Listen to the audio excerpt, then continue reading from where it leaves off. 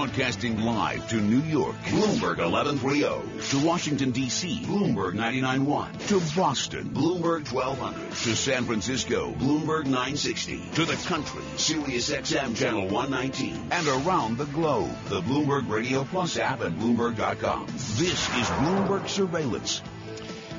Good morning. It's 8:30. I'm Michael McKee, along with David Gura, in for Tom Keene today. Our economic indicators are brought to you by Commonwealth Financial Network. When it's time to change the conversation, talk with a broker-dealer RIA that's ready to listen. Call 866-462-3638 or visit commonwealth.com to learn more. Lot of numbers out right now. Here's what we have so far. The employment cost index, this is a first quarter number, up 0.6%. That's a tenth higher than the revised number for the fourth quarter of the year. Personal income for March, the final month of the first quarter, up 0.4%. That's double the initially reported amount in the first quarter, which was revised down to 0.1, and it is more than the economist forecasts of 0.3. Personal spending up just 0.1, though. That matches the unrevised number from the month of February, which has now been revised to 0.2. So you got a decline in the rate of increase in spending, a decline in the rate of, an increase in the rate of increase in personal income. The inflation numbers now, the PCE deflator, these are the numbers that the Fed watches, is up 0.1%, which pushes the PCE annual rate of inflation to 0.8%. That is down from the prior month. And we have the PCE core up 0.1%, and the core rate 1.6%, which is unchanged. So a lot of numbers out this morning, and now we're getting the Chevron numbers. First quarter loss per share of 39 cents, much worse than the 18 cents that had been forecast by analysts. So Chevron does not do what Exxon did, which was come in better than expectations. Chevron reports a first quarter loss of $725 million. I want to bring in Paul Mortimer-Lee now. He is Global Head of Market Economics at BNP Paribas. Have him react to some of the numbers Mike was just going through. And Paul, let's start with those inflation numbers first and what you make of them. Yeah, I mean, I'm not sure the inflation numbers have a whole lot of news in them. PCE core pretty subdued at the 10th, maybe a bit softer than people were hoping. And, the Fed wants to see something up close to 0.2. So, and the thing that really struck me was the personal expenditure of only 0.1. Because, the economy's been running on the household sector for quite some time because investment's soft, exports are soft, and now the consumer's soft, and that's pretty bad news for the Fed, I think. That's the standout feature of these set of numbers. Well, when you're talking about a March number, obviously we're looking in the rearview mirror, and oil prices have gone up significantly since then. So how much weight do you put on the inflation numbers for March? Yeah, I look at the core numbers. I think that's important for the Fed, for half of its mandate. The PCE headline up at 0.8. That's also important, and that's going to go up further. And that's really, really important because, wages are not picking up that much. And so, what we've got prices picking up and wages aren't. And that's going to reinforce the fact that real spending by the consumer is probably going to slow some. And that's the concern I have about the economy, that we're seeing the consumer slow off even before we've seen higher gas prices crimp personal income and leave less for the fun stuff to buy.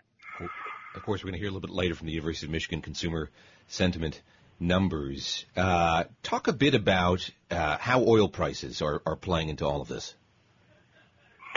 Well, I think, oil prices overall, I'm not quite sure whether the recent pop we've seen is sustainable or not, but certainly what we've got is a big boost in demand in China, and we're seeing the Chinese monetary expansion feed through to energy prices overall. The weaker dollar is also important in boosting commodity prices, including oil. And as those oil prices come up, then we're going to see higher headline inflation. I don't think the core will move, but headline inflation will move up, and that will take income out of consumers' pockets and leave less income to spend on things that move the economy forward, really. And that's, I think, the market looks at oil prices and see, this is good news. And the reason for that is that higher oil prices are seen as kind of risk-on phenomenon. So if oil prices are going up, that must mean that global demand's better. That's true, but higher oil prices are good for producers, but they're not good for consumers. And the U.S. is predominantly a consumer of oil. And so I think it's slightly concerning that the consumer is already weak before oil prices move up that much, before gasoline prices at the pump move up. Well, we've been talking, though, for some time about how consumers didn't seem to be really spending their gasoline price dividend. Well, I'm not sure that that's true, because if you look at the savings ratio, so the proportion of income that consumers spend, it's been pretty flat.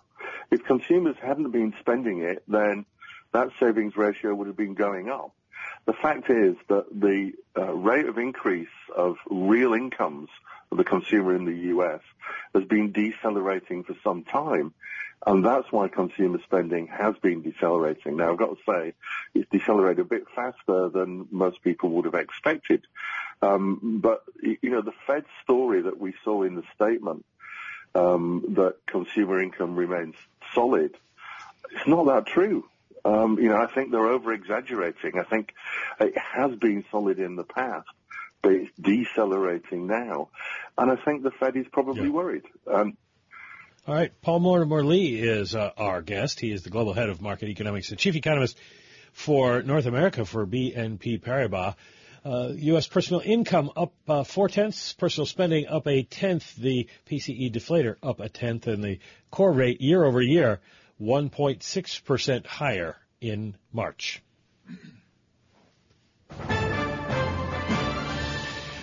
This hour of surveillance is brought to you by Volvo Cars White Plains. Visit VolvoCarsWhitePlains.com. Here's Michael Barr with the latest news headlines. Mike, David, thank you very much. The presidential campaigns have headed west. Police in Orange County, California pushed demonstrators away when protesters got rowdy after a Donald Trump campaign appearance.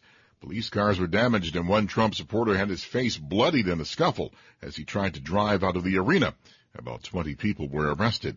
Yesterday, Ohio Governor John Kasich told a rally in Portland, Oregon, he's staying in the race after a talk with his wife. If I can be a voice that's different than what we hear in the political circles today, I will have had a victory, because I have a victory every single day. Vice President Joe Biden asked foreign governments and drug companies to join a U.S. endeavor to share data and resources to speed the development of new cancer treatments. Biden is in Rome for a Vatican conference on regenerative medicine. Last year, Biden lost his son Beau to cancer. The vice president also met with Pope Francis today. Syrian state media say rebels have shelled a mosque in a government-held area of the northern city of Aleppo, killing at least 15 people and wounding 30 others. Global news 24 hours a day, powered by our 2,400 journalists and more than 150 news bureaus from around the world. I'm Michael Barr. Mike, David? Thank you, Michael. Time now for the Bloomberg NBC Sports Update. Here is John Stashow. Thanks, Mike. First round of the NFL draft in Chicago. 3 quarterbacks were taken, and all 3 teams moved up in the draft to get their guy. Ohio State led the way with 5 players taken last night. Ole Miss had 3. There were 7 offensive linemen, 7 defensive linemen. It all began with the Los Angeles Rams, who have swung the trade with Tennessee, as expected, taking Cal quarterback Jared Goff. Another QB, Carson Wentz of North Dakota State, followed. He's headed to Philadelphia. Joey Bosa was the first of the 5 Buckeyes off the board, taken 3rd overall by San Diego. And both the Giants and Jets also took defensive players from Ohio State. The Giants, cornerback Eli Apple with the 10th pick. The Jets, 10 picks later, linebacker Darren Lee. Miami at 13 took the first of 3 from Ole Miss. Tackle Laramie Tunsil, who was once projected to go 1st overall, his free fall last night due to a video that surfaced on his Twitter account showing him smoking marijuana while wearing a gas mask. Man, somebody hacked my account. I don't know who it is. I don't know how it happened. I made a mistake, man. That was years ago. And somehow they got my photos and hacked it on my account. His Ole Miss his teammate Robert Kimdiche also had off-field issues, was taken late first round by Arizona. Denver in need of a quarterback with the retirement of Peyton Manning and the free agent departure of Brock Osweiler, moved up and grabbed Memphis's Paxton Lynch. NBA playoffs, Atlanta advances, winning Game 6 at Boston 104-92. NHL, Washington 4-3 in overtime over Pittsburgh. TJ Oshie capped the hat trick with the game winner. D. Gordon of the Miami Marlins, who led the National League in hitting last season, suspended 80 games for using PEDs. Mets and Yankees were off. The Mets will go for a 7th straight win tonight. They host the Giants. The Yankees are in Boston. With the Bloomberg NBC Sports Update, I'm John Sketchhammer.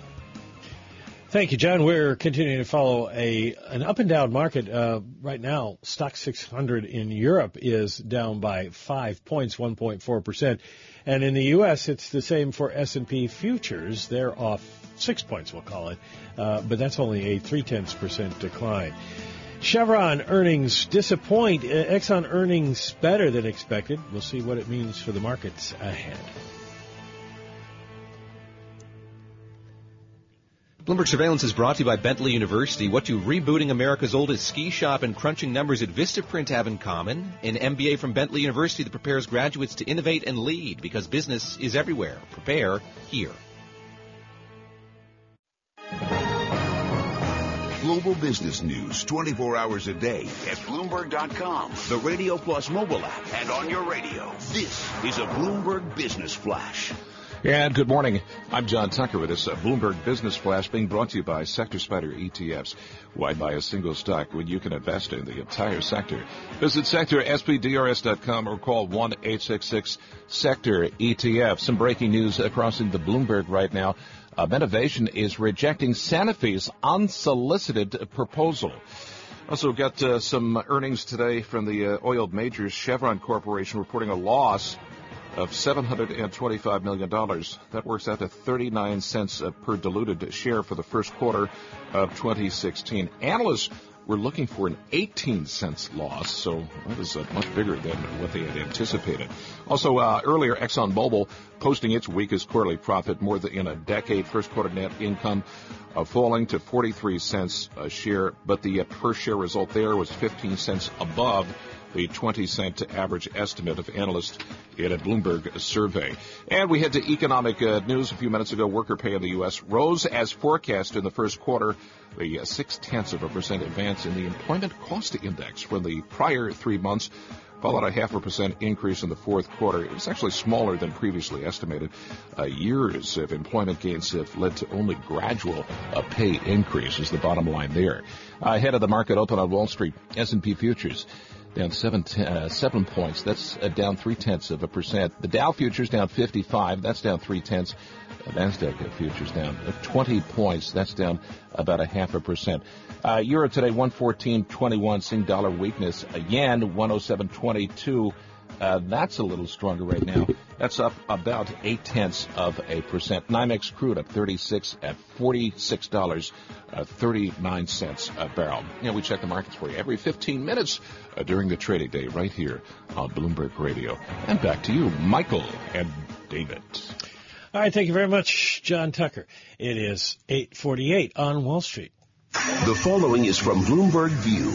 Opinions and commentary from Bloomberg columnists. I'm Ramesh Ponnuru, a columnist for Bloomberg View. Emmett Renson wants his fellow liberals to stop being so condescending. In an essay for Vox, he dissects what he calls the smug style in American liberalism, a style that attributes disagreement with liberalism to stupidity and ignorance, and responds to that disagreement with mockery. It delights in evidence, however dubious, that liberals are intellectually superior to conservatives. Renson believes that this style has weakened liberalism by alienating poor and working-class white voters. He's right that it would be better to show these voters some respect. Even better, though, would be if liberals consider that their opponents might occasionally be right on some issues, even if they are rural working-class whites. Renson believes that liberals were wrong to ridicule Kim Davis, Kentucky's most famous county clerk. What's more important, though, is that she had a point. Her job shouldn't have required her to act contrary to her conscience. Conservatives have now changed the law to make this possible without harming anyone. The great virtue that contemporary liberalism lacks and needs is neither civility nor solidarity. It's humility, and sadly, even some of liberalism's most thoughtful internal critics can't see it. I'm Ramesh Ponnuru. For more View, please go to BloombergView.com or View Go on the Bloomberg terminal. This has been Bloomberg View.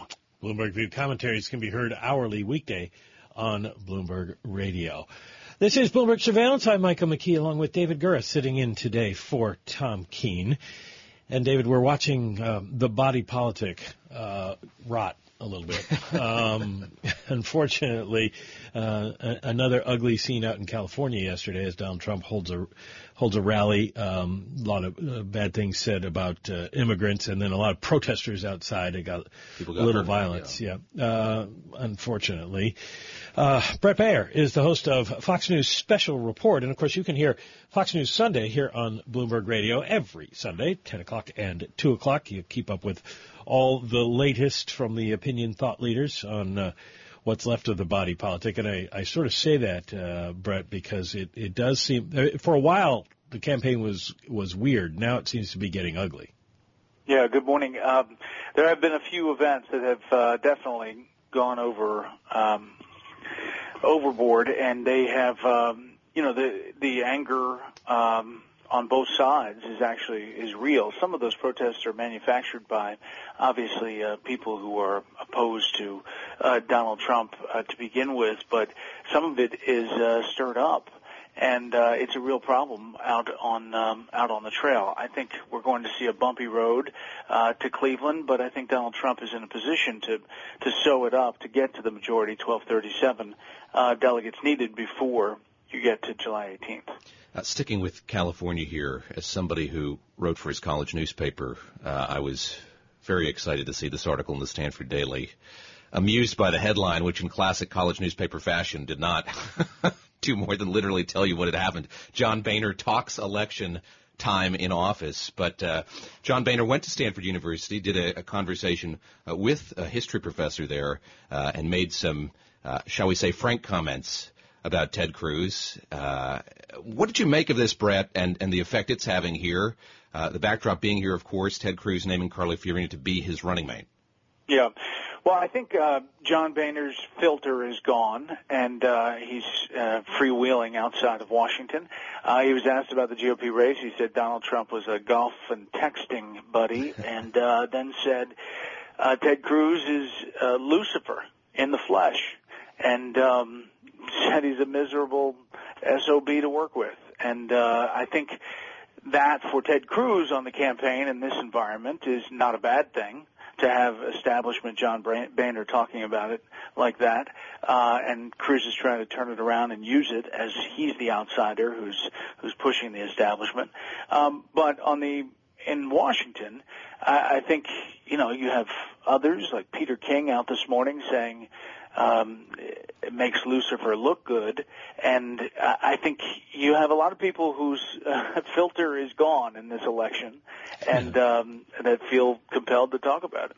Well, it suggests that Republicans are making their peace with Trump as nominee in whatever kind of peace they can. David Brooks, fascinating column today. He is, of course, the conservative writer, columnist for the New York Times. He calls it a Joe McCarthy moment. People will be judged by where they stood at this time. Those who walked with Trump will be tainted forever. How does that jibe with the sentiment you pick up in Washington? It is so amazing to see the split here. You've had hashtag never Trump and then hashtag always Trump, and I think we've gotten to the hashtag eventually Trump with a lot of establishment types. But David Brooks writes it's definitely worth a read today. I don't know how the Republican Party unifies after the convention to effectively run a race with that kind of split. And we'll see. I don't know if Hillary Clinton is the unifying factor that changes that dynamic. Brett, I don't know if you were at that speech that Donald Trump gave at the Mayflower Hotel. I was not there. A speech there on foreign policy, a format different than what we've seen him in deliver before, in a setting different from what we've seen before. He's making an effort, it seems, to try to bridge that gap, to suggest that he is he could be more palatable to the establishment. What did you make of that speech? Well, I think you're right. It was an effort to kind of touch some Republican themes that they want to hear. I think more important to Republicans here in Washington is to see the list of names he's potentially going to name for the Supreme Court, to see some other wise men potentially or women on his cabinet, and if he can surround himself ahead of the convention with big names and big decisions, that may change the dynamic. Well, the speech is certainly panned by Europeans and by a lot of people in the foreign policy establishment in Washington. Yeah, the America First thing is definitely touches on the populist tone, but the way he talks about it is not traditionally the way that Republicans have run foreign policy.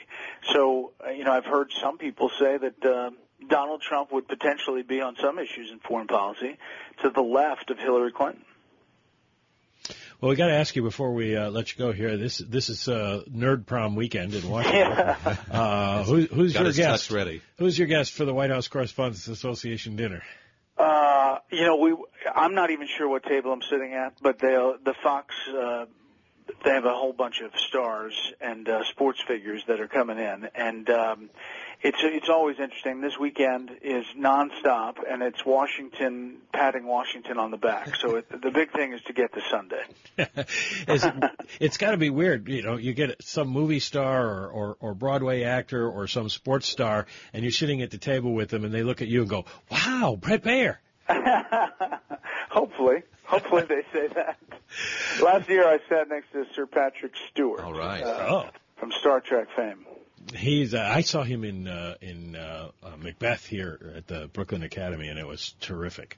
Have a great weekend. Enjoy the dinner. He can't stay up too late. He's got a show to do. Yeah, and of course we will watch him on Fox News Special Report, and we will listen to the folks on Fox News Sunday, 10 and 2 o'clock here on Bloomberg Radio. Well, we're watching the markets. We are now about a half hour away from the open, and it does look, David, like we're going to have a down open. Futures continue to deteriorate here. S&P futures off by 8. Dow futures down by 69 right now, and NASDAQ futures are off by 23. I'm going to leave the show now and go off on assignment. But David will be here through the rest of Bloomberg Surveillance. Special offer on Friday, another hour of the program with David Gura here on Bloomberg Radio.